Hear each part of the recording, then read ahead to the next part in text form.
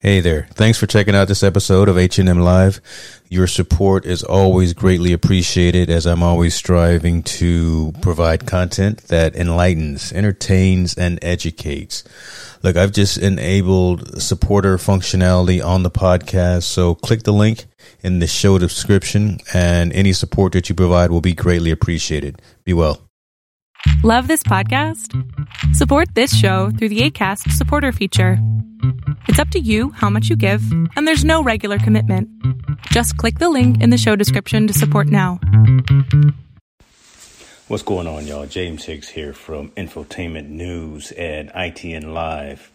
Look, been wanting to do this for a long time. This being starting a podcast to go along with the site and go along with the other social media platforms we have. But been always trying to find the right platform to use, right? Been looking for how to get the message out to our engaged readers, our engaged viewers, how to monetize. And believe it or not, I found the right platform that's getting the job done, that's going to be easy to use and easy to set up. That platform is Anchor. Anchor is a one-stop shop for recording, hosting, and distributing your podcast. Best of all, it's 100% free and ridiculously easy to use. And now, Anchor can match you with great sponsors who want to advertise on your podcast. That means you can get paid to podcast right away. Check it out. In fact, that's what I'm doing right now. This is an ad for Anchor, if you didn't guess that by now.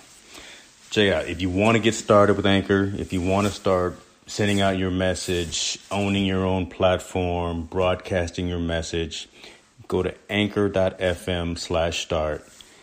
Join me, join the rest of the diverse authors and owners of content out there. Get your podcast off the ground. Let us know where it is. Talk to you soon. Y'all be cool.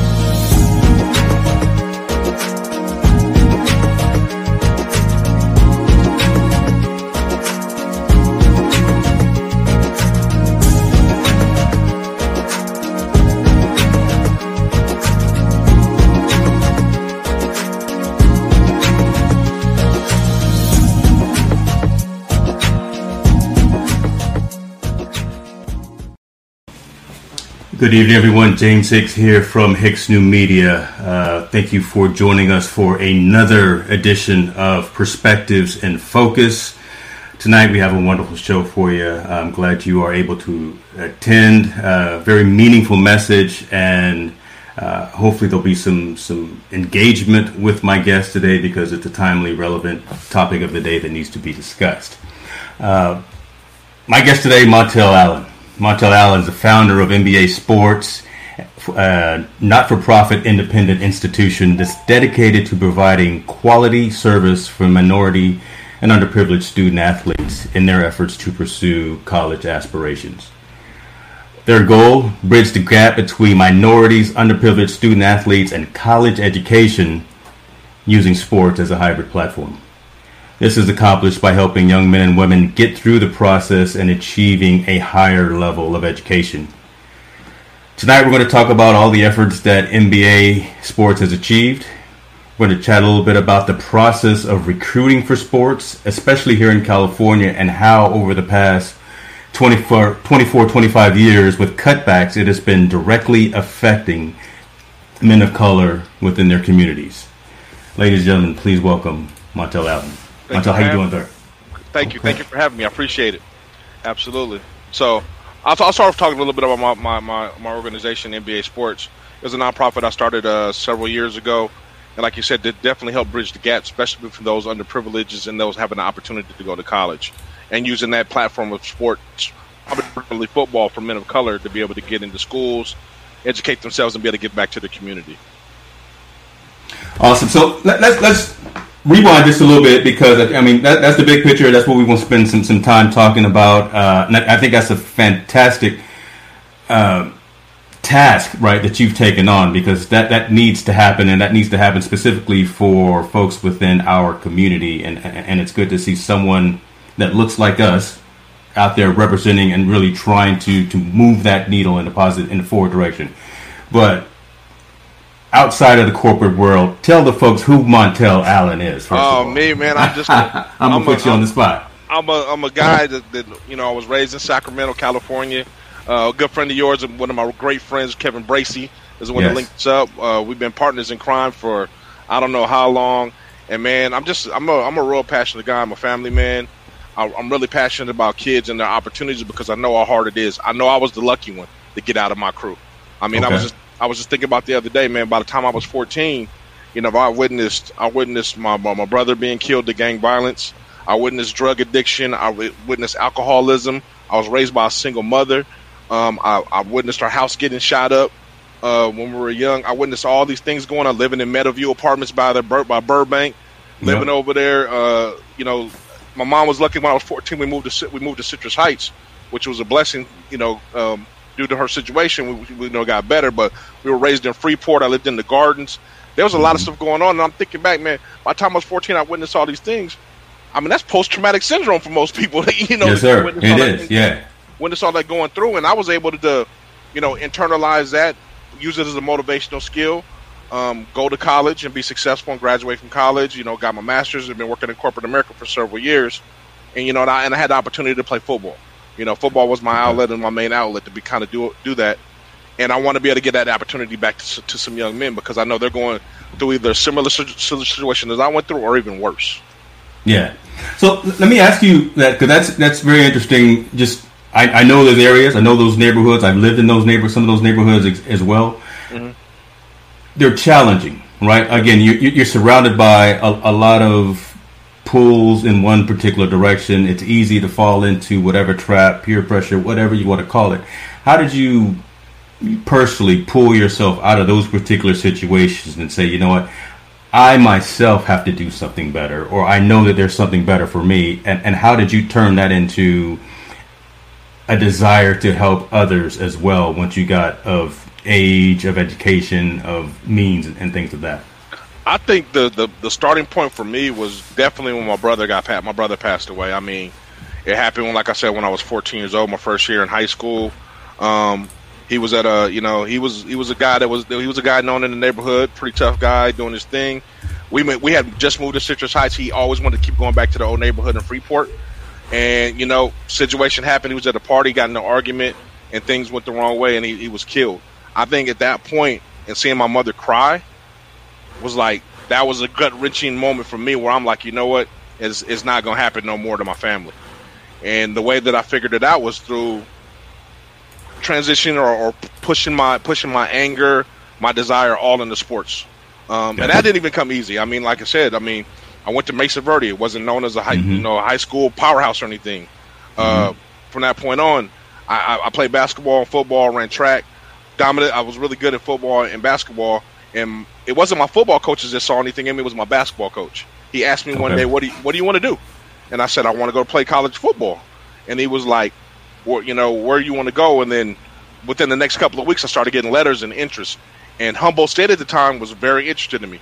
Guys wanted to go Division I. I really wasn't about the Division I thing. I really didn't even understand it at that time. Wasn't really the big thing. I just wanted to go to college and get away and play. That was my desire. Humboldt State was really persistent in recruiting me. So I said, you know what, I'm going to go. I'm going to take a leap of faith and go play and have fun. And in that transition, I saw so many guys that were like me. That was their thing. They got to college. They got there. They were able to figure out the path from there. And it was a pivotal moment in that. And when I was in college, because there was a point that I wanted to quit. I wasn't playing. They were talking about redshirting. I didn't understand any of the process because I wasn't familiar with it. There was nobody in my family could even talk to. I didn't have a father figure anybody I could even turn to, because I've never been to college. so no one knew. And I was sitting in my locker, and there was an older gentleman next to me, and he was just like, "Man, I know you're not gonna let, your development in football take away the opportunity you get in your degree." And that really resonated with me. Wow. Okay. Yeah. Like, whoa. He was like, "I know you're not gonna let these guys basically put these dead bugs in your ear and put doubt in you. That's gonna let you take away your opportunity to get your degree. We all here the same. We're here to get this piece of paper." So that coming from an older guy, a mentor of mine, it just resonated with me, man, and it stuck. It really stuck. It stuck really deep with me, and that pushed me. That pushed me to get my degree. That pushed me to be successful in football at that level. That pushed me, even my opportunities. If I wanted to go to the next level, and things happen why people don't or do. But I mean, that really just resonated me in giving back. And we also had a mentor in college. We had a gentleman by the name of Blue Littleton, and R.J. Hicks. They were two African Americans that were up there, which wasn't a lot at Humboldt, but they were two very older gentlemen that used to always help pipeline in there. Mr. Littleton was pipelining kids from Pittsburgh, California a lot, and R.J. was and R.W. Hicks was probably from L.A. And I saw what they did and how much of an impact they had in other people's lives as well. So all those things collectively, when I graduated and I started having my own kids and I saw their things, I wanted to give back. Yeah, I wanted to figure out a way to give back. And with you knowing football, with you knowing sports, and you already knowing that whole aspect of team, one for all, those types of things, it just seems to have been a perfect fit as opposed to going into some other profession, right? Just you being tied to sports. Yeah. Sports does, I think, a lot for the development of people, and especially in corporate America. It teaches you how to be a team member. It teaches you how to be a leader. It teaches you how to speak. It teaches you how to be competitive. It teaches you how to really, really be driven. And learn how to work on the adversity. How to be it just teaches you so many dynamics. And football is the ultimate team sport. I know some people don't want to believe it, but it is. That's the one sport that there's no one person that could dominate without the others. You can't. A quarterback can't throw the ball unless the offensive line is blocking. He can't throw it to himself, right? He can't throw it to himself. He can't outrun He can't outrun other people unless they're blocking. He can't throw the ball unless somebody's catching it. They can't run the ball unless the running back is taking the ball and running it, and an offensive line is blocking. So, it's so many dynamics in football that cultivate that team effort, which you need in the work environment. I mean, you need to. I mean, and also it creates innovation. It creates like a big competitive spirit. You learn how to be successful with each other, and you learn how to fail. You learn how to endure failure. So those things, and you learn how to overcome failure. So those things are all big things that I learned through the process of sports. And I learned them as I got into college, and I learned how to translate that into the corporate American world. We hold that in common for sure, because so my sport was baseball. I played a lot of baseball, not as much as Kev did, but I've coached the youth up here as well, and I'm always telling the youngsters that when you're on these groups, when you're on these squads, you're relying on them, they're relying on you. You have to work for each other and with each other, and those are the leadership, those are the qualities that you're going to take on this field, on this court, on this playground, wherever, and you're going to also take that into whatever profession that you do, all the relationships that you have going forward as well. So sports is more important, I think, than folks realize. If you look beyond just the game itself, but look at how much mental ability. I love coaches. Right, so I'm a big Joe Torre kind of guy, baseball coach. I'm a big thinking strategy type of person, and I see that coming out of you in terms of this conversation that we're having. That you're looking at it beyond just the physical. Like, look, I got Hard Knocks on. I'm watching Hard Knocks still every morning when I fire this TV up. So I'm watching that aspect. But you're looking at it, and I don't want to put words in your mouth, but beyond just the hitting, the blocking, the tackling, and the running routes, but again, the thinking person's game, right? The ability to quickly see a situation, adapt to it, and make some types of activity. That is a very, very good point, and you're right. I would like to allude to that, because I believe, especially at least in my sport in football, remember, you have to be able to counter-react to what they're doing, and you have to be able to counter-react on the fly. So I hate when people put the stereotype that people are dumb. Football players are dumb. They're actually, you're not, because you're actually one of the ultimate strategists, because you have to be able to counter-react to what the next person to do based off even what their reaction, what they see. And I'll take a person through a scenario. When the ball is when they break the huddle and they go to the thing, the quarterback looks and sees what's going on. He'll either keep the play on or he'll call an audible. If he calls an audible, that means the play's changed and the line changes. That means the defense has to change their adjustments and what their responsibilities are on the fly to what that happens. Now, based on the snap of the ball, things are completely different that's going on. You have to adjust to whatever that play is and read what's going on to react to it to be successful. And now you have either successful sides on the offensive ball because their strategy was better on that particular play, or the defensive strategy was better on that particular play to be able to break it up and stop it from going on. But the thing is, like you said in the beginning, it's more of a mental challenge than it is a physical challenge all day, every day. Look, if we all had to read those large playbooks every week before a game or before we do a meeting in our day jobs, we'd be stressed too. You can't say that there's not a lot of high IQ folks that play in these professional sports and collegiate sports, whatever the case may be. Absolutely. So talk to us a little bit about MBA. And talk to us about kind of the goal, the purpose, the mission behind what that activity is and that the organization that you started. Yeah, I think in MBA, the goal behind that is definitely to help kids get to post-secondary education, period. And sports is a platform. I know there's kids that don't play sports, they go to college, but definitely I think there's a break between people of color and going to college, because a lot of us are the first generations going to college. We don't, and there is a process, and a lot of people don't understand the process. You have to not only get recruited by the coaches and all that stuff, but you also have to be admitted into school. You have to take a certain amount of classes in high school to be able to be eligible for school. Not only when we get there, you got to be able to test. You got to understand what the redshirt process is. You got to understand what's going to be demanded of you when you go to college, because college sports is completely different than high school. There's no in college, you're going to dedicate at least 6 hours of your day to that one sport, and that's by getting up, working out. You got meetings, you got practice, and you have post meetings after that, and you got film to watch, and then you go home and now you got to do your regular homework. Well, in high school, you go for 2 hours and that's it. If that, you go for an hour and that's it. You go home. You don't really think about it anymore. But when you get to the collegiate level, it's more of a job. It's more of a job that you have to endure at that level. Is. And I think people don't understand that until they get there. That's why there's so much shell shock. For some kids, or that's why we have such a drawback from kids not, when they want to come back home so fast, because it's such a demand driven on you to participate in sports, now to go to school, maintain your grades and all this thing, and then not having a platform or a person to go back and reach back to and talk to, because we don't have those mentors. We're the first generations. You can't call your mom and say, "Hey, Mom, I'm having problems with this. Can you help me?" Well, she can't teach you anything she doesn't know. You can't call your brother because he can't teach you anything he doesn't know. So we have very few mentors in those situations to be able to go give back to these kids and give them advice on how to handle those kind of situations, because it gets stressful. You're away from home. You're not getting a home cooked meal. You're tired. You're wrestling. You're restless. You're playing football, or you're playing your sport of your choice. You got all these different dynamics. You're around people, strangers you don't even know, and we don't have that massage. We don't have that ease of massage to get that advice. So I think my business or NBA sports is kind of try to at least bridge that gap to get you in and give you at least a fair warning, which I say the power of no, to let you know what you're going to get yourself involved to once you step on that college campus. Wow, the power of no. And so you're really talking about the soft skills piece, right? Because everyone that goes to college, everyone moves off, whatever, they go and get that twin XL bed in their dorm room, whatever, everyone has an RA, they have those services.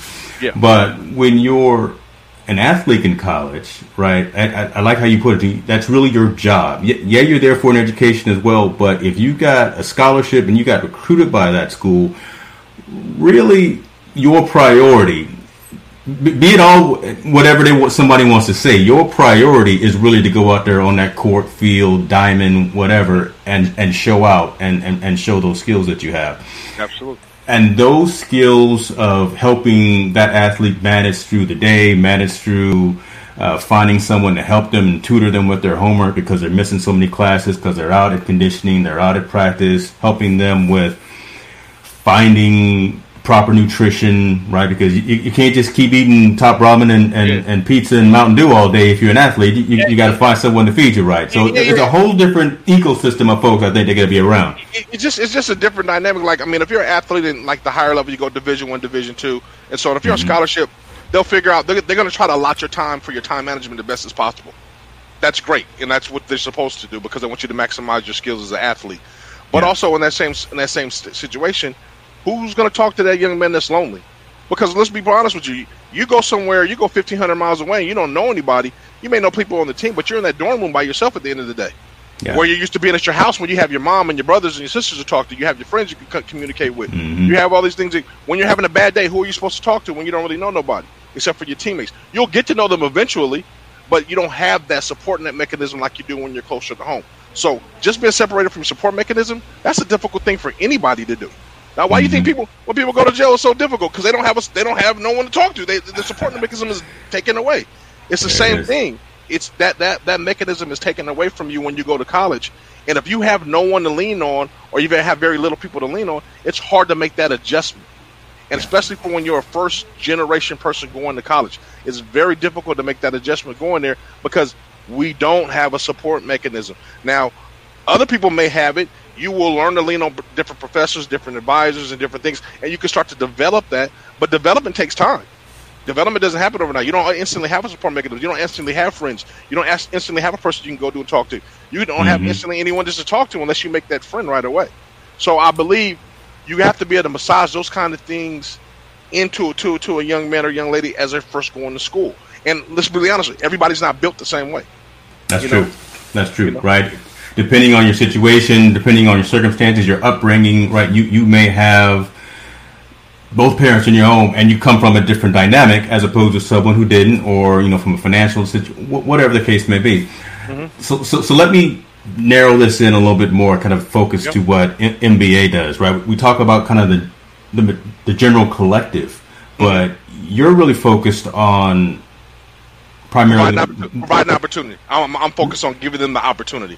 But you're focused on giving that opportunity, I think, and correct me if I'm wrong, but you're focused on everyone, but you really got a specific reach out to the minority community, to the athletes of color, the ones who systematically probably have come up through an environment to where they have been overlooked or not had the proper resources. Am I correct in saying that? I don't want to put anything in your mouth. No, you're absolutely. I really like to focus on those that are underutilized. My main sport, let me be perfectly honest, is football. I do help other sports, but football is my main passion. So I really work with those young men a lot. So I try to work on those that are underrepresented, not only by their gender or not only by their color, their skin, or their socioeconomic situation, but also that just don't get the opportunity. So that's what I wanted to hear. Okay, the kid that doesn't get the opportunity. He may have 9 kids on this team that are stars, but that one kid is working just as hard, doing everything just as right as they're doing, but no one's looking at him. I want to pull that guy, that diamond out of that rough, and show him and give him an opportunity to also be able to go to schools just as well. Makes sense. And showcase his talent. So give us an example, kind of what services that you provide, you offer. Like I know of an organization. I think when we talked a couple of months ago when we were planning this, I mentioned to you Max Preps, right? Yep. So Max Preps is, I know you know them as well. But what services do you provide that separate you from any of the other service providers that are out there helping young athletes? I believe my service is just I have a lot of good relationships with a lot of coaches out there, and I have a good eye for talent and be able to see talent and what's utilized, especially at the lower levels. Let's be, I'll be perfectly honest with you. Guys that are Division I capability or that are going to the big Power 5 schools, they don't need my help. They don't need any input from me. They've already been physically blessed to be able to develop to play at that level. But guys that are a little bit less that haven't developed and need those few years to develop, but they have a lot of talent. Guys that are small or considered small for their position. Utilize talent. There's a ton of schools out there for them. Those schools may not be in California, but there's a ton of schools out there that are willing to offer money for them to come play for their team. I look for those guys, those diamonds in the rough, to say, hey, guy, you can actually go play in college. You can go play at Tabor. You can go play at Southwest Minnesota State. You can go play over there at McPherson. There's schools for you to be able to opportunity to go play, get your education, continue your 4 years of playing football. And at that point, who knows what happened, because we all develop differently. Some people develop at 17. Some people develop to the 20. It depends on how you go into your body. But if you have the skill set, there's an opportunity, there's a place for you to play football and get your degree. I really like that, because a lot of times athletes and just individuals as well don't think of all the opportunities, all the possible opportunities that are out there, right? Mm-hmm. Going to a different location, going and play for maybe a smaller school, not always looking for Division One. You might not be ready for D1 school, right? Let's look at something else. Let's look at something. If you live in California, let's look at Texas. Let's look at Virginia. Let's look somewhere else. Get your education. Get the opportunity to play. Not just sit on the bench, but you actually get a chance to get out there and make a highlight reel. Exactly. Those kind of things, and then see where that takes you. But so I really like the fact that you go in with that open concept and that open mindset of saying, let's look at all these other variables and other ways that we can get you some playing time. I think guys got to realize there's only so many Division I athletes, that go Power 5, or go to these big schools, and you got to think. You have to ask yourself, and I think the biggest culprit are parents and uncles and cousins and everybody outside. You need to really ask yourself, is that young man or young lady the best in their area? And if they're the best in their area, are they the best in their city? And if they're the best in their city, are they the best in their region? That's the guy that's going to Power 5. And the one thing that discourages me a lot is when people start to compare their kids to other kids. So, my son got more yards than him. He's a better runner than him. Well, let's look at let's start to take a look, break down the physical attributes. Your son is 5'10", 170 pounds. You know what? I can go outside in any park and throw a rock and hit a kid that's 5'10" and 170 pounds. Now, the other kid that you're comparing yourself to, that kid is 6'1", 215 pounds. So, understand. You got to understand from a coach's mindset, they're in the business of winning games and getting the biggest, the fastest, the best athletes. They don't. And the best line I've ever heard: I don't recruit heart, I recruit talent. Everyone always says, "Oh, you got to measure how big the heart is." Yeah. My job isn't to recruit heart. My job is to recruit talent. Everybody's got heart. Yeah, you can. The smallest man is 115 pounds. Probably had the biggest heart in the world, but you know what? He can't play linebacker for an NFL team because he's too small. That's true. That's the bottom line. So I wish parents would stop. They need to really open and broaden their horizons. And I'm not saying take away a kid's dream. If a kid wants to shoot for the big Division Ones, absolutely keep working hard and getting that. Yeah. But if that opportunity doesn't come, take the next best thing that is for you and go get that education. I think too many of us defer to junior college and think that's going to be the answer. I'm going to let a big secret out right now. Junior college doesn't make you Division I. It doesn't. You're either a D1 athlete going into junior college, or you're a fallback from going to junior college because you messed up to get your grades right. If you're a guy that's just going to junior college to try to develop into Division I, it happens, but it very happens rarely. And number two, they're always going to bring somebody in to take your position, or you're going to be splitting time with somebody. Period. That's just the beast of it. Most people are Division I athletes before they go to junior college. They get their stuff right, and then they move on. Okay. It's not the other way around. Junior college is not going to develop you to be a Division I athlete. It doesn't work that way. That's telling, and that's probably, I won't say crushing to some, not even the athletes, but I'll say to the parents. Because and I go back to kind of what you were saying, and I think a lot of times parents try to live their failed athletic dreams out by their kids. And I saw this a lot when I was coaching, and that's such a disservice to the child and to the athlete themselves, because they'll never live up to that false expectation. Unless they make it to the NFL, and that's very so rare that it's going to do, or they make it to Major League Baseball or something like that. I believe they just. I mean, you got to really figure out what's important to you. And I always tell kids, if you go to college and get your degree, you're going to become a pro. Yeah. It may not be a pro athlete, but you're going to be a professional something. Professional something. Because you have that piece of paper to back you up, and it's always going to open up a door for you. But if you're putting all your eggs in one basket, says they're going to go to school and become an athlete or be a professional athlete, man, there's only 3%. You got to think, there's over 1 million high school kids that play on Friday nights. Mm-hmm. There's only 300 and some thousand college students that play on Saturdays. So that means 700,000 are left behind that aren't playing on Saturday. And then from that 300,000 that's playing on Saturday, there's only roughly about 600 that's playing on Sunday in the NFL. The numbers drop drastically. So if you want to just look at statistics alone, it drops so drastically that there's only 3% guys that play in college are going to go into the NFL. And are you top that 3%? Maybe, maybe not. But odds are you're probably not going to be that 3%. So why not be the next best thing is to get your piece of paper, your degree, and be a pro with something. That degree right now is established. You're going to make $40,000 a year regardless of what's happening. Period. No matter what happens, I don't care if the economy's bad, whatever job you get, you're going to be making about $40,000 a year, period. that changes your family's wealth, that changes your family directory, and that gives you intellectual wealth. Yeah. Period. Yeah. Where if you don't do it, you have none of that. And now we're out here hustling. We're out here doing these other things and trying to make ends meet, and we have to do it the hard way. I'm saying, exactly. Go play your sport, go get your opportunities together, get your degree, and from that point on, man, let life take its place at that point, because now you've opened so many doors for yourself. Yeah, that resonates really good because it's refreshing to hear you mention that sports is great, but sports isn't everything, right? Yeah. If you're not that 2-3%, man, I'm not probably going to be watching you on Sunday afternoon, right? I'm just probably not. Yeah, but that's okay. Right, okay. Go there, get that paper, get that degree signed. Make sure it's signed. That's one thing my mother told me. When I got mine, it's good you got your degree, baby, but make sure the man signed it. Yes, ma'am. Yeah. But then you have something to fall back on, right? You have some concrete skills, regardless of what they may be. So that's really telling, and I really appreciate that you're emphasizing that with the athletes that you work with.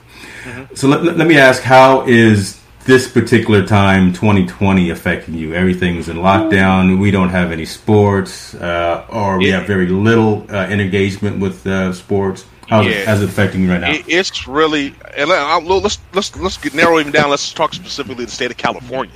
So, in California, it's bad. And I'm gonna speak especially for the class of 2021. It's just gonna be a messed up time with this COVID thing, and not having an opportunity to play and showcase your talent. I think it's bad not only for 2021, but it's also bad for 2022 because there's no junior film. So coaches can't recruit you off of your junior film. They got to recruit you off your sophomore film, which is really difficult, which we know you can develop a lot between your sophomore and senior year, period. So those two classes are screwed with this COVID thing, and hopefully it gets better next year, but as of right now, they're screwed. With that being said, now the opportunities are limited because now NCAA has given schools, seniors, their year back. They have a chance to have another year of eligibility. So you got to think of a school. Say let's talk Sac State for instance, and I don't know the numbers. This is all speaking hypothetically, but let's say Sac State going into this year before COVID hit, they had 20 scholarships to offer. They were going to graduate 10 seniors and they had 10 available. Well, now those 10 seniors are going to stay, so that you don't have 20 scholarships no more. You only have 10. Okay. You only have 10 because they're not leaving. Then you have to pay for the school another year. The school's not going to give you more budget. NCAA is not going to give you more scholarships. So now that 10 that you had, that 20 you thought you had, is now down to 10. Now you can only recruit 10 guys around. So now, imagine how selective they can be now, because that trickles all the way down from the bigger schools to the small schools. So those big schools that used to have 20, now they only got 10. So those other 10 that we're going to take, they got to fall down to the next level. They fall in the Sac State slap. Sac State, the guys that weren't going to Sac State now fall into some Division II schools lap. Fall into it's just going to trickle down, and there's only so many spots. It's it used to be a big amount of spots. Now it's very condensed. It's little. Schools have now half of what they had before because people are opting back in for the extra year. So now you got to be really forceful in your choices. You got to really make sure if you want that opportunity, you got to go out there and take it. You can't hesitate. We don't have the luxury in California to sit around and wait and be picky like we did years before. Where guys had 10 or 12 offers and they want to wait. Yeah. And, I'm going to go on my recruiting trips. I want to wait. I'm going to see what happens. Now what's going to happen, I think, when early signing day for the guys that want to go to the big-time schools, if they don't sign, I think schools are going to move on, period. There's not going to be no ifs, ands, or buts. They're going to move on. And when those guys move on and those scholarships get pulled or those offers get pulled, now everybody's going to scramble where they're going to go now and figure out what home from there. And then imagine that's the D1 guys. Imagine guys that are mostly D2 and NAI level, and NAI is a collective of D2 if people don't know that, in Division 3 level. Division 3 is non-scholarship, by the way. They only go on academics when you get there. So they only offer you a roster spot. They don't offer you athletic money. Division 2 and NAI offer you athletic money. So now the money from there, they also get another year too. So their money is shrunk as well. So when you're trying to find these smaller schools from a person like me who really works with them a lot, those numbers aren't there anymore. Where I can go to a school and send them 5 people, they're like, Montell, we're only taking 1. So now I can't send 5 guys there no more. I have to kind of branch out more, and hopefully there's other places. And the other thing that people are looking at, more schools are now going to be looking locally because they don't have the budget to go out because of COVID. They don't have the luxury to be able to travel because of COVID. You can't meet face to face and go into a home visit of the kid because of COVID. So now If I don't get to see you face to face and don't be able to put the eyeball test on you and make sure you meet all the attributes and you look like the athlete I think you are, then most likely I'm not going to offer you. I'll go offer Billy that's around the corner that I seen at the local high school, and I can go to his house and see him at the local restaurant, and I can get an eyeball test, and maybe he might be a little less talented, but at least I know exactly what I'm getting with Billy. You know exactly what you're getting, Exactly, instead of flying off. You guys got to remember, I mean, people I got to remember, these coaches, these are his coaches' jobs. They're coaching for their life. This is their life. This is how they feed their family. Yeah. I can't take a chance on a kid that I've never seen before, don't know anything about, when I can take a chance on a kid that is right around the corner. Yeah, because a Zoom call trying to pick someone's athletic capabilities does not work at all. It doesn't work, man. I mean, and you can look at the film, and I mean, and these kids, I mean, they're showing 7-on-7 film, and they're showing them the workout, and that's all good. You need to continue to do that because you got to show that you're being active. But that's not a true indicative of who you are unless they get a chance to see you face to face. I'm gonna tell you right now, and I'm sure you feel the same way. If I'm about to invest $50,000 or $200,000 scholarship in you, or in a kid, I want to see him and make sure, because if I go to my head coach and tell him, you know what, this kid becomes a bust, I just wasted $200,000 of the school's money of this kid on this kid that's never going to probably play for us or not going to contribute to our football program for 3 to 4 years. That's a clear sign of a guy that might get fired from his job, because that $200,000 could have went to somebody else. They could have invested in someone else. So I think people got to be really, really diligent about, if you have an offer and someone is attracted to you as a student athlete, you need to very investigate it and be very diligent about possibly taking that offer, and don't wait for the big bomb to drop out of the sky to give you some Division I's offer. You might really want to consider those D2 offers and really make an effort to see if that's the right place for your student athlete. So that grass may not be greener on the other side if you try to hold out and hold your breath and wait for something else to show up. Or you might not get no grass at all. you might not get. But that's so real, right? I mean, that really is the reality of it. Right? We think we are what we are, and we swear we can still run a 40 in however fast, but. When it comes to the sabermetrics, when it comes to numbers don't lie, when it comes to the film, right? What can you do for me today? Now I'm not worried about tomorrow. What can you do for me today? And also, you got to look at a kid's upswing. I mean, if there's a kid, your parents is 5'10" and you're 6 foot, you're not going to grow to be 6'4", 6'5" to be a quarterback. You know that is your trajectory. You're going to be about a 6 foot kid, and you may grow an inch or two, but that's about it. Where some kids, you can see their family and see them like, okay, well, he's like 6'1", his dad's 6'6", mom looks 6'2". The probability he might grow a little bit, we might want to take a chance on that kid and go him. So people just, you can't look at just the now in high school sports for athletes. Coaches are also looking at, what can I grow him into? I want to make sure he has ability now. Definitely, he's got to have the ability, but I also want to see what can he grow to, and how can we make him a bigger, better, faster athlete.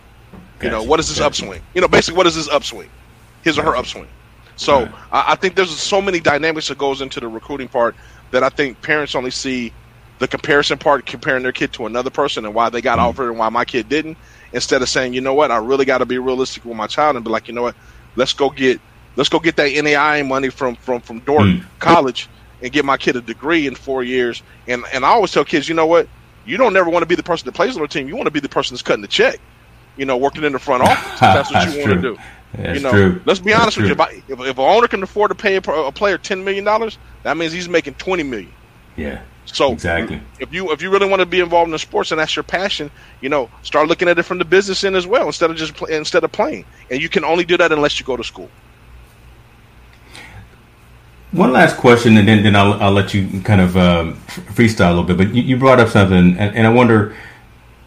I know you have all your engagement and your interaction with the athlete themselves, but do you have the one-on-one session with the parent themselves, right? About these are some true expectations, right? I mean, Tim is good at basketball, but man, I know he wants to go to, Syracuse. He wants to go to St. Mary's, wherever. But man, you know what? Let's go ahead and let him go to Solano Community College right now. All right. I mean, do you have those types of conversations? Yes. Yes, yes. You talking about? Do I have those awkward, uncomfortable conversations? I've said that a million times. I'm glad you used that phrase. I'm gonna drink to that.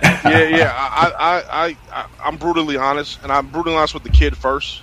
I try to tell him his expectations first, and I tell him all the time. You know, my word isn't he, but I got a damn good percentage of kids I know this Division I who's not, and I tell them I try to be very brutally honest. And then with the parents, I have those conversations with them, but I try to educate the parents even beforehand. I have a bi-weekly series that I have called Straight from the Horse's Mouth. Well, I bring coaches from all over the country to speak to student athletes, and it's open dialogue. You can talk to them. You can ask them any questions you want. You can talk to them about recruiting. You can talk to them about the school. Talk about anything you want. Forget me as the middleman. Don't hear from me. Yeah. Hear from a guy that's in the profession that's going to tell you exactly what's going on and what they want. And they break it down from the size they want of their linemen, the size they want of the quarterback, how fast they want their receivers, and all. They break down everything you want as imaginable to ask, so you can hear directly from a coach. So it can also resonate when I'm telling you. It reinforces what I'm telling you. You may or may not be that person, and this is the reasons why. And that coach just told you. So that's a bi-weekly call I have.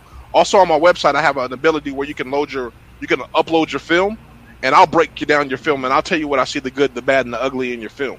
So I'll tell you straight up on your film, like, hey, you don't do this well. You need to work on this. You need to work on that. Or you do this very well. This is where I think you fit as far as schools are concerned. You know, I think you're this type of player. So I have all that on my website that people can go access to and go take a look at. It's NBAsports.net. You can go on there. There's a place, you can go through there. There's some certain links that you can click on there, and you can definitely upload your film. So I think those two things I kind of have. It's funny, and I'll give you an example. I had a conversation once with a parent, a single mother, and I was telling her about we were talking about a school her child should go to. They were really interested in it, and the funny thing, the kid that got offered from a small school in Kansas, she was very reluctant to send her son to Kansas. She was like, there's no black people there. There's no this, there's this. And I'm like, you know what? And I just, she said they're gonna call him the N-word and all this. I was very brutally honest. I said, I don't think that's the first time someone ever, your son has ever heard the N-word, and so it's not going to be the last. So why would you deprive him of education just because of that? Don't let that be your restriction in taking away this opportunity for this young man. And he ended up winning there. He actually was very successful. He got his degree and everything. He's a teacher now. But I mean, those are the type of, those conversations I do have. But it's far and few in between. Like I said, I want to educate him before I have those conversations. I get it. I love it. Tell us what's next, man. What do you got going on? Again, it's hectic right now because again you can't get out there and have that dialogue. But I feel the energy resonating from you, so I know something's happening. I know you got something cooking in the kitchen right now. Tell us what's next. I got so many things cooking, but my main thing is I really want to, and use your platform also. I want to talk about Division II football in the state of California. I think it's a travesty that we don't have it anymore, except for the School of Azusa Pacific. It's funny to me how we're the fourth largest economy in the world, not the United States. We're the fourth largest economy in the world, and we can't afford to have our students play Division II scholarship football in the state of California. They cut all the programs, which is mind-boggling to me. I'm not quite sure why they've done it. I know before they tried to hide behind Title IX, and what people that don't know what Title IX is, as it means for every men's scholarship, you have to have a women's scholarship, for sports. But typically it's equal. If you have baseball, you have softball. If you have men's basketball, you have women's basketball. You have men's and women's track. So scholarships are equal across the board. But it needs to be tweaked or tweeted somehow, because there is no sport that employs 100 people in like football does. Football has a roster of 100 people in the collegiate level. There's no women's sport that has 100 scholarships. 100 people that participate. And also within that, I also know Division II, there's only 36 scholarships that are there. So you can give out 36 full scholarships for Division II. There is no sport in women's that house, I don't believe, even 36 participants fully to be able to equal that. Humboldt State kind of got away with it for a long time, because Humboldt State they didn't have men's baseball, so the football team scholarships would transfer to the softball team. So that's kind of how they even killed it. But I do believe Title IX just needs to be readjusted. I'm all in agreement. I believe that's correct. If you offer a man athlete, you should offer a women athlete. But instead of going 1-for-1, I believe it should be percentages. If you say, all the men athletes you have in your school, if 60% are on scholarship, then 60% of the women should be on scholarship.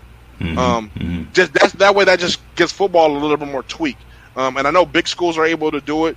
You know, like UCLA, they can incorporate and bring gymnastics to kind of offset for everyone to get a scholarship and so on.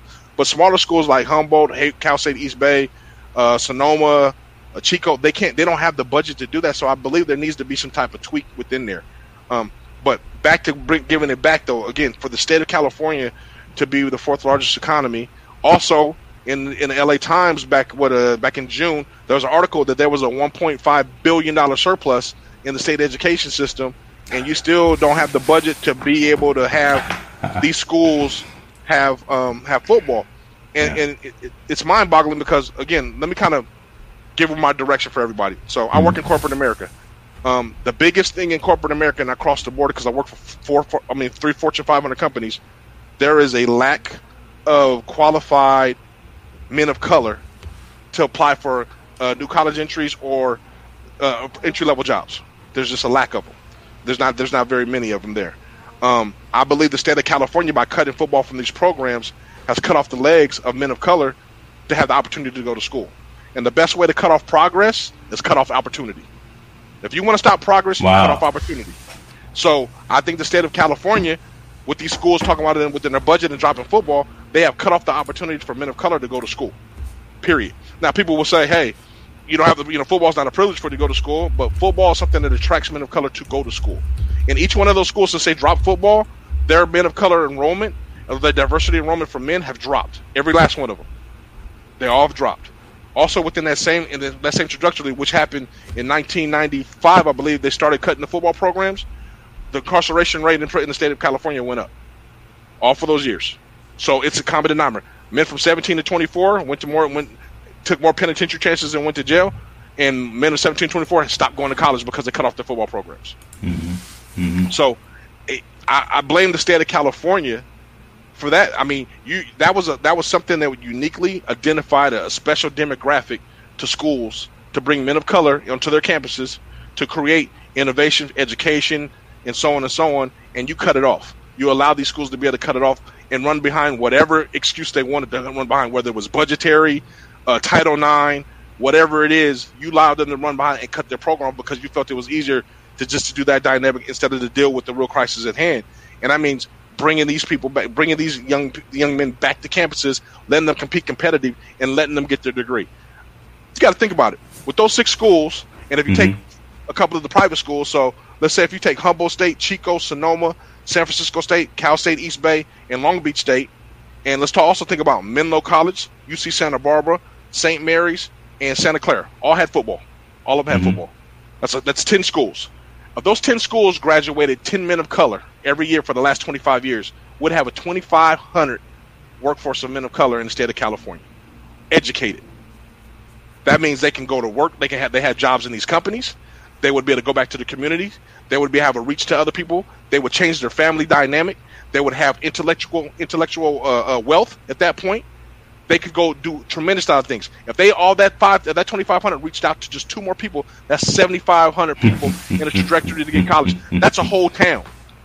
That's a whole company that could change the whole dynamic of a whole community, of a whole economic system. You're no longer on the corner hustling. You're actually paying taxes. You're making $40,000 a year. You're opening your own business. You're becoming entrepreneurs. You're climbing up the corporate ladder. You got a development skill set. You're more wealth to your family. Your kids probably now will become going to college because you set that tone at that point. You've opened up a whole dynamic that was there that they cut off, and that's just by football. Yeah.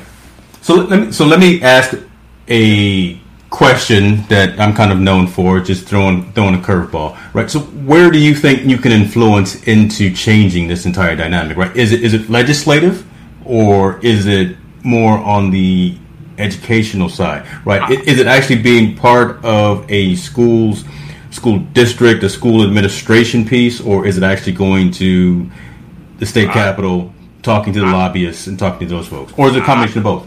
I think it might be a combination of both. I think one, we have to talk to the individual schools and the athletic directors at those schools and ask them, and also talk to admissions at those schools as well as the presidents, and ask them the reason why and why they're not making an effort to bring it back. Because I truly believe at the state schools, you could actually have football with non-scholarship, and those schools would thrive with student athletes wanting to come there in the state of California. Because let's be honest, kids want to stay closer to home, they want to play. FAFSA will cover a massive majority, especially of the people that are lower income, and state schools are affordable. So with that all being said, they would play under the non-scholarship rule because schools like USD, University of San Diego, has been able to do it for years and be successful. So why couldn't we implement that same program at these Division two school at the state level, at state school levels, the camps like E-Base and so on, the non-scholarship, have a plan for them to do it for the next 5 years to grow, to be able to get those money games, to put influence money into the program, to be able to have all those things so it can be self-sufficient at that point. And now we can continue to have our kids with the support system being here in California, and them to be able to play and represent their school in front of us. You would have a high success rate. You're touching all the right buttons, and I'm looking over here, and I got another screen going, and right now, and the reason being is I've got a number of college athletes, people who play college sports, that are watching right now, and they're saying, Montell is this is a great conversation because this is resonating with them, and wishing that something like this had been talked about, more accessible, whatever the case may be, right, when they were playing. And that's really why I asked you the question of where can you, again, influence into the system more? Is it more from the administrative piece, or is it more from the legislative piece? I mean, if we need to get you on the line with Gavin Newsom himself or whatever, or the chancellor at UC Davis, what needs to happen to have this? Because you're just talking football, right? You've kind of just narrowed the numbers down and just talk about that particular sport. But if we had this conversation about sports in general, so track and field, baseball, volleyball, whatever the case may be, and I don't know enough, but I don't know if it's cost so much from a financial perspective to even implement something like this, right? Because almost everything is dollars and cents, right? And that's the reason why things. I can address that, and I'm going to address it with football particularly. Football is probably the number one money making sport out of all those 6 schools, state schools that were there. Football makes the most money out of all of them. It makes the most money than basketball, so on and so on, all of them, because it draws so much more of a crowd. One, the way football works is that they can draw money games. Humboldt was on before they cut their program. They were on the right since they were scheduling Idaho states where they would get 300,000. They were scheduling schools like UC Davis, so they were getting money. So that's what I'm saying. Go non-scholarship in the beginning and figure out your plan to be able to make it self-sufficient. So the UC Davises of the world, UC Davis has done very successful, but let's say the Humboldt states of the world can make a money game playing against San Jose State, where they would get $600,000 to play against them. That would fund their whole program for the whole year. So if you have a coach and a fundraiser or athletic department that can show them the way, all those schools can be self-sufficient within 4 years. But in the meantime, you can open the door for non-scholarship players to come participate in there and get the program off the ground. I can guarantee you there is 100 kids in Oakland that would love to play for Cal State East Bay. I guarantee it. I guarantee there's kids from Sacramento and in Northern California that would love to play for Chico and Humboldt State.